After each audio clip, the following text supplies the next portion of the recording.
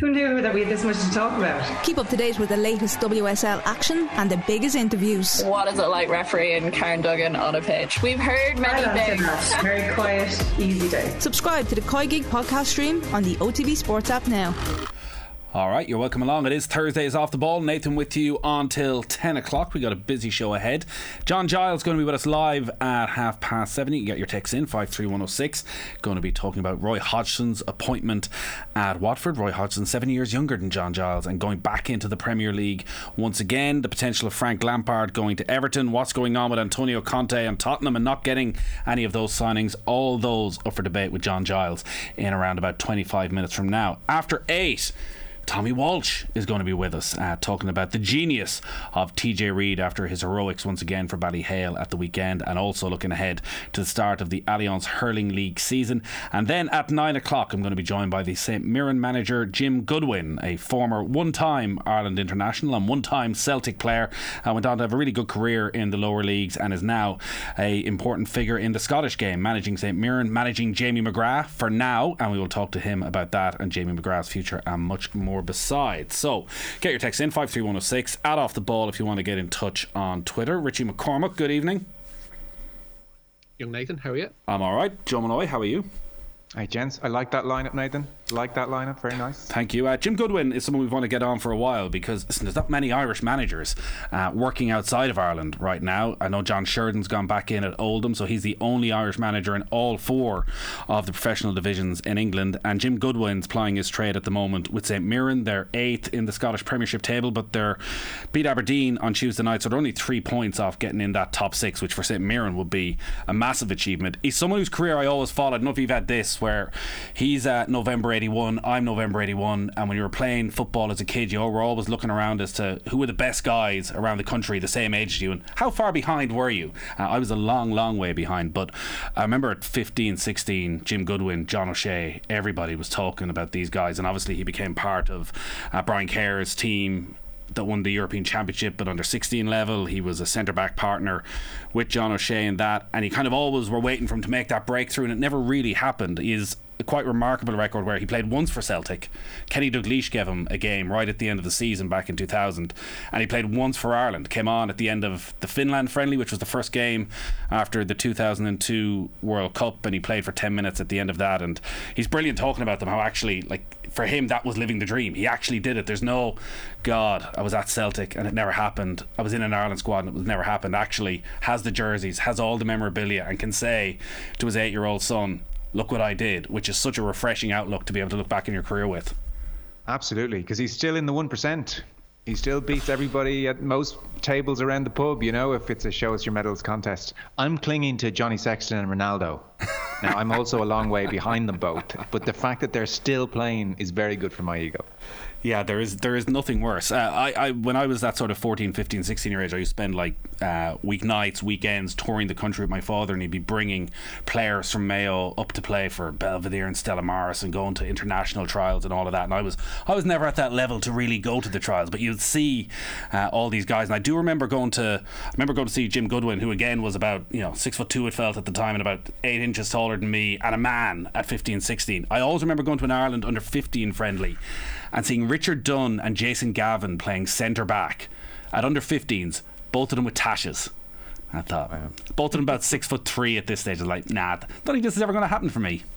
Yeah, it's amazing when you think back. I had a mate who was a brilliant footballer and over at Man City as a teenager, and played with the Irish underage setup, and went to see a couple of his Ireland games, and it was Willow Flood, who was a real star at that age, and Willow Flood very memorably on a Monday Night Football got on for City and got man of the match against Norwich. I always remember it because I'd seen him, but geez, at underage, anyone who saw Willow Flood come through at Cherry Orchard or beyond would remember talent, like running the game, bossing the game. And when you watch him at that age, you kind of think, well, there's just no way he can't not make it. But of course, it's so ridiculously competitive, isn't it? We've all I mean, geez, he still made it. He's still a well. great This player in the is game. this is Made a much living. like Jim Goodwin. In a way, you kind of go, "Oh, it didn't happen for Jim Goodwin." Yet he went off and he played for Stockport in League One, and he played for Scunthorpe in League One, and went back and played and won a League Cup in Scotland with St Mirren, and played 500 league games of professional football. And Willow Flood again, because he was like the buzz around Dublin at the time of a Willow Flood was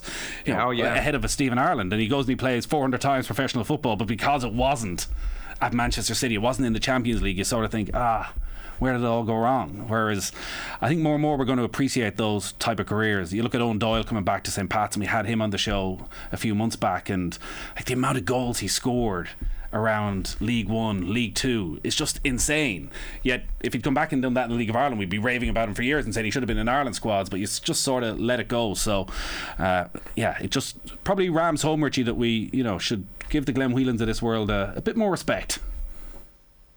Yeah, absolutely. Like the lower leagues, like it's still, like we mentioned about being an Ireland international, it's still like the 0.05% or whatever will ever manage that. But like even managing to play professional football at any level, somewhere like England, is like, it's an incredible achievement for a footballer. And like the path, like my locality is littered with people who never fully got that opportunity. Like there was a young lad in, I think he was in the same year as me in primary school, Michael Foley, who was one of the proper prospects at Liverpool, went over to Liverpool at quite a young age. Kevin Keegan had spotted him while still Newcastle manager and said this lad's going to be the guy who's going to come through and run the Liverpool midfield for years to come. And injuries kind of took their toll on him, and it never happened for him.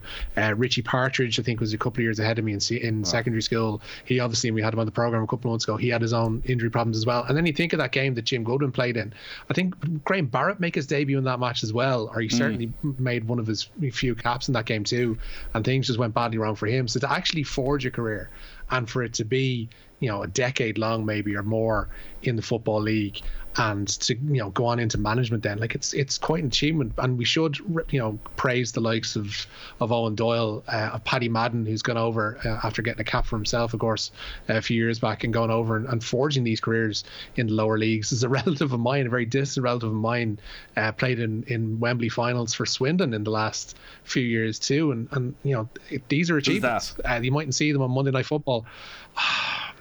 I'm trying. His name is McCormack. I can't. Is McCormack? Yeah, he's McCormack, and he played for close family member. I have to actually look. Yeah. Oh Alan God, no! It's McCormack. like it's distant. It's like he was from Skerries. My dad had a side of the family that was out from Skerries direction, and he was part of that. Right. So yeah, like we shouldn't forget about these people who are doing pretty well for themselves. They're probably doing a lot better than we are, and playing football for a living. Excuse me, Richie. Sorry, apologies. I thought you were done. Nathan, just to get you in trouble then, Glenn Whelan, his career, does that trump any GAA player of a similar decade? Is Glenn Whelan a greater Irish sports person? And you're the only one answering this. Richie and I are pleading the fifth. Is Glenn Whelan's sporting career more impressive than Henry Shefflin's, Bernard Brogan, Stephen Cluxton's? Joe. Answer the question. Joe, you're going for the ultimate clickbait headline here. I don't think they're comparable, because... And yet I'm asking you to compare them, so proceed. Henry there's different pressures, isn't there? There's different pressures at the level Glenn Whelan was playing at, to the level Henry Shefflin was playing at. So I just don't think they're comparable. But I do think that Whelan clearly gets a massive amount of disrespect for playing at the level he did and the hundreds of Premier League appearances that he had. Maybe it's Paul Mannion and the talent he had as a soccer player. Like we saw what he achieved as a GAA player. What would he have needed to achieve as a soccer player, Joe, to match his achievements as a Dublin footballer? Well, that's a ridiculous question. I'm not going to answer that. We got the full football show with Jim Goodwin, not shying his ambitions. He's only 40, so he's talking about one day the Ireland job, and feels that Stephen Kenny has maybe opened doors for managers and people like him. And also we're going to touch on the Jamie McGrath situation. Still a St Mirren player, feels that maybe some of the advice he's been getting over the last while hasn't been the greatest, but knows at a club like St Mirren, and really good on that actually at a club like St Mirren, the balancing act of you need to show players actually that if they come, you're going to let them leave, that we're not going to handcuff you here, that if somebody comes in, we will let you go and flourish. So Jim McGrath, he doesn't go now, he will be going during the summer. So that's coming up after 9 o'clock. I sort of buried the lead here, but Tommy Walsh is coming up after 8 o'clock. Breaking news, Tommy Walsh's chickens, 4 of them, and they've just started laying eggs. Because they reach a certain age, you mean? I don't know. He just said just this week they started laying eggs. Okay, I presume they lay them all year round once they start. Well, so this is a little business he's got going. They have names, but he wouldn't tell us what they were. Henry, TJ. Come on. I know. I thought he might let the off the ball listeners name one of them, but no. Got very stum. So now I am definitely more than interested in Tommy Walsh's chickens. So yeah, they've started laying eggs. He's just going to start putting them up at the end of the road. You can go and pick them up whenever you want. Also puts TJ Reid on a level with Henry, with Eddie Kerr, with DJ Carey. That is the level that TJ Reid has managed to reach over the last few years, which, watching him on Sunday at 34 doing what he did, is hardly surprising, Joe. No, outrageous, absolutely outrageous. I mean, he described his shot at the end as luck, just a bit of power and luck, but I mean, I think he's doing himself a disservice. Again, it's one of these impossible questions. I presume Tommy will find it impossible to separate those 3 or 4 that he mentioned, but I think a lot of us can go so far as to agree that he's in that bracket for sure. I mean, how do you split him and Henry on a given day? I don't know, but I mean, even just to have that conversation is amazing. It speaks to what TJ Reid has done, and I would say maybe Henry a bit more celebrated across his career. TJ in the last 4 or 5 years. I guess because of the time that Henry was there and been a part of the greatest team of all time, which TJ was a part of, which I still think that TJ Reid is a young guy, like he's 34. He has a medal from 07, even though he didn't play in the final, but scored 4 points off the bench in 08, came off the bench again in 09. So he was a part of that great Kilkenny side. But I guess Henry was the leader. He was the icon of that time. And while TJ's helped Kilkenny win All-Irelands that maybe no other county would have won, it probably is only the last 3-4 years where he's been the man. He has been, without question, the man in that Kilkenny side. So, listen, if Tommy Walsh is putting him in that bracket, I don't think any of us can really argue too much with it. 53106 is the text number. The news round is brought to you by Gillette. Put your best face forward with our new and improved razors. And some big news, Richie. Katie Taylor is going to Madison Square Garden. She is finally confirmed that Katie Taylor will headline Madison Square Garden, the 20,000 seat main arena. The undisputed lightweight champion of the world will face the 7-weight world champ Amanda Serrano at the iconic New York venue on April 30th. The pair were scheduled to meet in May of 2020, but those plans, as were many, were scuppered by the pandemic. It'll be the first time ever that 2 women have headlined the main arena at MSG. This is huge, Joe. It is the main arena at Madison Square Garden. Ronan Mullen, our boxing aficionado, was saying they do have the smaller theatre at Madison Square Garden, which you would expect for a fight like this, but actually they feel that they can sell out Madison Square Garden, the full thing, 20,000 people, and it's without question, I think, the biggest fight in the history of women's boxing and one of the biggest fights for Irish boxing in decades. So April 30th, Katie Taylor, Amanda Serrano, this is as good as it gets. Yeah, you kind of have to remind yourself that when Katie Taylor was a girl, she was having to sneak into clubs to box and do it under secrecy almost, and there was no women's boxing at Olympic Games, and there was certainly nothing like this. It's kind of miraculous, really, and wonderful that she's continuing to break boundaries. And so this is amazing. There'll be 20,000 plus at this fight in New York. She's a trendsetter. She's historic. I mean, she will be looked back on as the trendsetter for this sport. So I just hope she bloody wins it now, and that will really cap off the career. I mean, a win here, that's kind of most boxes ticked. I don't know what her retirement plans are. Does she ever even dare think about that word? But after this, what else is there, So this is the cherry on the icing on the cake, and it's amazing. It's kind of extraordinary that she came from this little island and she's leading this sport. So I can't wait for the fight. I mean, obviously, I'm available to go, Nathan, if we're on. Yeah, Ronan Mullen's like, I've been covering this sport for years. Like, I'll let Ronan go. Like this is sort of, this is more the glamour side of it. You want to be there for the nights where they're making it. Like, you wouldn't enjoy this, Ronan. You wouldn't enjoy Madison Square Garden at all. This is trashy. It's Jake Paul, it's Logan Paul, it's showbiz. Like, it's not the stuff you want to be a part of at all. Leave it to the other guys. Yeah.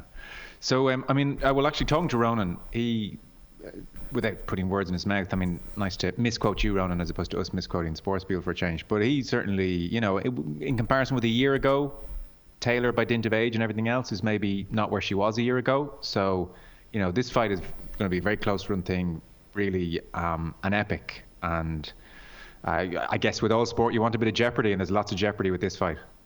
Surely Gregory Peck is a great name for a chicken, says Owen. I don't know if we want to go down the chicken naming route, because really it's pointless. Tommy has named his chickens already. Now, unless of course he's expanding his business and wants to name the hundreds of chickens he will ultimately own in the coming years. But you're right, Gregory Peck is a great name for a chicken, but like really this is where it ends, Owen. But thank you for your submission to 53106. Australian Open, Ashley Barty is through to the final. Yeah, she's the first Australian woman, believe it or not, since 1980 to reach the final of the Australian Open. Wendy Turnbull, the last. This year's top seed, beat Madison Keys 6-1, 6-3 today. Barty will play another American in the final, that being Danielle Collins. The 28-year-old beat 7-seed Iga Swiatek in straights. Collins was asked afterwards if her years of playing colleges tennis will have prepared her for the partisan crowd she'll encounter on Saturday. I sure hope so. I think in college you get used to having an adverse crowd quite often. I always enjoyed it. I love playing with energy, whether it's for me, against me, neutral. I just love hearing people and having that fun energy. And so I hope that it's prepared me well, but we'll find out. This is going to be a little bit bigger stadium than some of the college matches I competed in, but I'm just going to try to do the best I can and embrace every moment. I expect it's going to be a little bit better. I know they get into their college sports in America, but going up against the most partisan Australian crowd possible is going to be something else for Danielle Collins. The league is starting. We're still January, but the Allianz Football League is starting this weekend, and it is this real condensed calendar. So teams, by and large, it seems, are going to be taking it seriously right from the off. They want to hit the ground running, and the starting 15s are starting to come in. Mayo amongst them. Yeah, and Jason Doherty is to make his first Mayo appearance since the summer of 2019. He's been named at full forward for Sunday's Allianz Football League opener with Donegal. Doherty suffered a knee injury in his last meeting with Donegal back in the Super 8s in 2019 and injured the other knee during the course of his recovery. There's a league debut for Donegal McHugh in that Mayo side and a first league start as well for Aidan Orme. So it's come around pretty quickly, Joe. I know it's always this time of the year, but with the fact that championship for a lot of teams starts mid-April, you do really want to get a bit of momentum. At Mayo, it's a bit of a mix and match at the moment. There's still some players coming back. They're obviously waiting on Oisin Mullen and Killian O'Connor, and it's a tough old game. Like, that Division 1 is properly stacked this year. Yeah, I'm really looking forward to it, I have to say, more so than in a lot of recent years, for a variety of reasons. Dublin, I'm going to try and watch every Dublin game I can. I'm fascinated, absolutely fascinated to see how they respond this year. I fully suspect, I have to say, they're going to win the All-Ireland of 2022 with a vengeance and with anger, and that is very much how I see this summer going. But I'm going to be watching them carefully just to copper fast on my view, because definitely standards slipped in very small, minute ways last year with Dublin.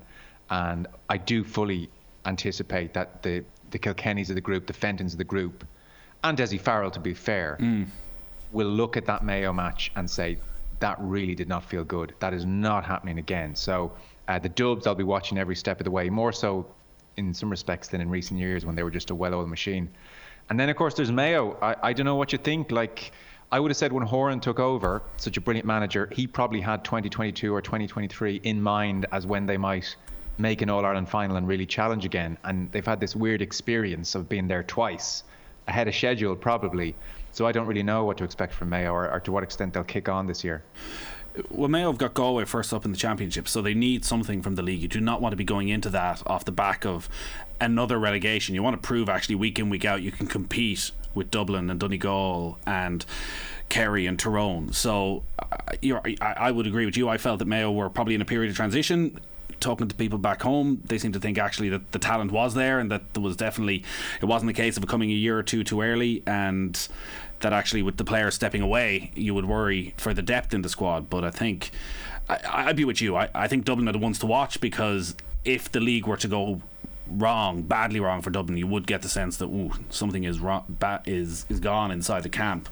Yeah. But I'd be with you. I have full respect for Owen Sheehan's power rankings. I think you look at Dublin as number one, and then Mayo, Kerry, Tyrone could beat Dublin, but probably nobody else. And then below that, you have 6 or 7 teams who could beat the other 3. So, yeah, it's we know what sort of a dogfight the league is, and it's why we want to see it in the summer. That actually Mayo, Donegal in the first week of a championship, Richie, even in a league format, is huge, because they're two sides who are in that sort of 3rd to 6th ranking that you start with a win and you're flying then for the spring. So, yeah, these are big games right from the off. Yeah, you kind of figure that there's I think there might even be an element still of shadow boxing. Hold on, I'm going to have the dog out here. All up. Heard all the chicken talk. Cluck Morris. We are going down this route, it seems. Lads, a great name for Tommy's chicken business will be That's a Foul. That's Andrew in Cork. That would be a great name. Who does Owen Sheehan have as number 1, by the way? I assume he is. Dublin. Okay. Got to accept it. Chris Hensworth is a good chicken name, to be fair, says Alan. It's not bad either. Here's a sign that I once had a different life and wasn't always like this. I once met Chris Hemsworth in Sydney, and I have a photo where both of us are topless, and it's not as bad as you would think. Well, I think we would all like to see that photo. Can we see that photo? No, that's not going to happen. It's a long time ago for both of us. Our careers have gone a slightly different direction since then. What they want. Yeah, that was a tough time in Hensworth's life. Yeah, it sure was. What else you got for us, Richie? The dog has been released. 9-1 shot. Longhouse Poet won the Tiestes Chase at Gorham Park today. The Willie Mullins trained Franco de Port was beaten into second, with Mr. Fog Patches third at 11-1. Well, Padraig Harrington's best of the Irish on 2 under par following the opening day of Golf's Dubai Desert Classic. The former European Ryder Cup captain shot a round of 70 today. Shane Lowry, Rory McIlroy, Jonathan Caldwell, all of them carded 1 under par rounds of 71, and they're 6 off the lead of Denmark's Joachim B. Hansen. Golf Weekly is up right now. otbsports.com/Golf Weekly. Sign up on Patreon. Really good episode this week. It's brilliant to see Harrington, and it's one of the great things about golf. Harrington has turned 50. He's going to be splitting his year between the European Tour, the PGA Tour, and the Champions Tour, where there's no cuts. It's easy money. All his mates are there. He's the rookie. He's the young guy, the fresh guy, and he seems to be really excited about the opportunity. Yet here he is, though, still with the peak of the European Tour and able to outscore Lowry and McIlroy. Yeah, it's a very Harrington thing, isn't it? And you've made the point, and I tend to agree with you, that Phil Mickelson and Harrington were always very likely to break the oldest major winner record. Phil did it last year. Harrington finished 4th in that very same tournament. I still think he's going to give us a Sunday at a US Open, particularly an Open, maybe even a PGA on the right course. I still think he's going to give us a Sunday which will blow our socks off. So, and do you know, if anyone is in any way interested in golf, even casually, the European Tour, the DP World Tour as it's now called, I suppose, put up a video just last week. Shane Lowry and Harrington have these very fabled, celebrated chipping contests the week of tournaments, and they're always mentioned, have been in dispatches for years. And so the European Tour decided to do the obvious and record one of these, and it's really good, and you get a sense of the relationship they have, and I guess what good practice it is as well. So yeah, it's a very Harrington thing that post Ryder Cup, when he should be winding down. He's top 20 last week and best of the Irish today. Myself and Joe have similar challenges, but both of us end up crying after about 15 minutes as to how terrible it all is. Broken clubs, tears. Irish international coming back close to home, Richie. Yeah, Diane Caldwell has signed for Manchester United Women until the end of the season. She's the first Irish player to have signed for Manchester United. The Republic of Ireland defender joins from North Carolina Courage, where she was a teammate, of course, of Denise O'Sullivan. United currently even sit 3rd in the Women's Super League, and Caldwell could make her debut at Arsenal next week. Did you see her statement? Go on. Oh, it's amazing. So Diane Caldwell released a statement on the back of signing for Manchester United. She's 33 now, I think. Maybe 34. Don't want to do her disservice. Certainly 33, I think. 33, yeah. And yeah. So her statement, words to the effect, are that, a bit like anyone of that vintage, supported Manchester United all her life, saw the great teams, in love with the club, and she said her entire life has been leading up to signing for Manchester United, and she just cannot believe it's happened, and she was unveiled at Old Trafford, and it's kind of an amazing thing when you consider that obviously when she was watching Manchester United winning trebles and winning all those leagues and Ferguson and everything, there wasn't even a Manchester United women's team. So again, parallels with Taylor in how much the world has changed in the last 15 years. That's kind of like dream come true stuff for her. Yes, brilliant photographs as well up on the Manchester United Twitter, as you say, ever been unveiled at Old Trafford today. Just to finish up, Richie, then, a title partner, an interesting title partner for the Women's Six Nations. Yeah, entertainment platform TikTok has become the title partner of the Women's Six Nations Championship. It is the first time that the tournament will have a title partner, with the deal set to run until 2025. Ireland start their campaign against Wales in March. TikTok will also become an official partner to the Men's Six Nations tournament, as well as the Autumn Nations series. Never take off, Joe. Have you joined TikTok? Of course I've joined TikTok. I don't say this lightly. It's the most addictive of them all. It's frightening. The worst. I had to get off it. You're gone, are you? Your units of time were like, there's an hour gone. You just can't get off it. The algorithm works you out in 10 seconds flat. Yeah, it's a big deal though for the Women's Six Nations. I'd be interested to see what they do with it as well over the next couple of years. But you're right, Joe. To say it's addictive is putting it mildly. I think it surpassed YouTube, Twitter, Facebook, all of those already in terms of the amount of time people spend on it. Yeah, it's taken over. And everybody under the age of 20 is like, God, these old guys. Oh my God, I had to delete it. It's addictive. That's the fun of it. That's why we're on it. It is addictive. We like it being addictive. I'd say also a bunch of them have said we've got to get off TikTok if these lads are on. Yeah, well, we're on to another new thing if these guys are hanging around, which is fair enough. Richie, thank you as always. Nice one. Joe, good stuff. There's lads. All right, once again, we got ourselves a cash machine winner.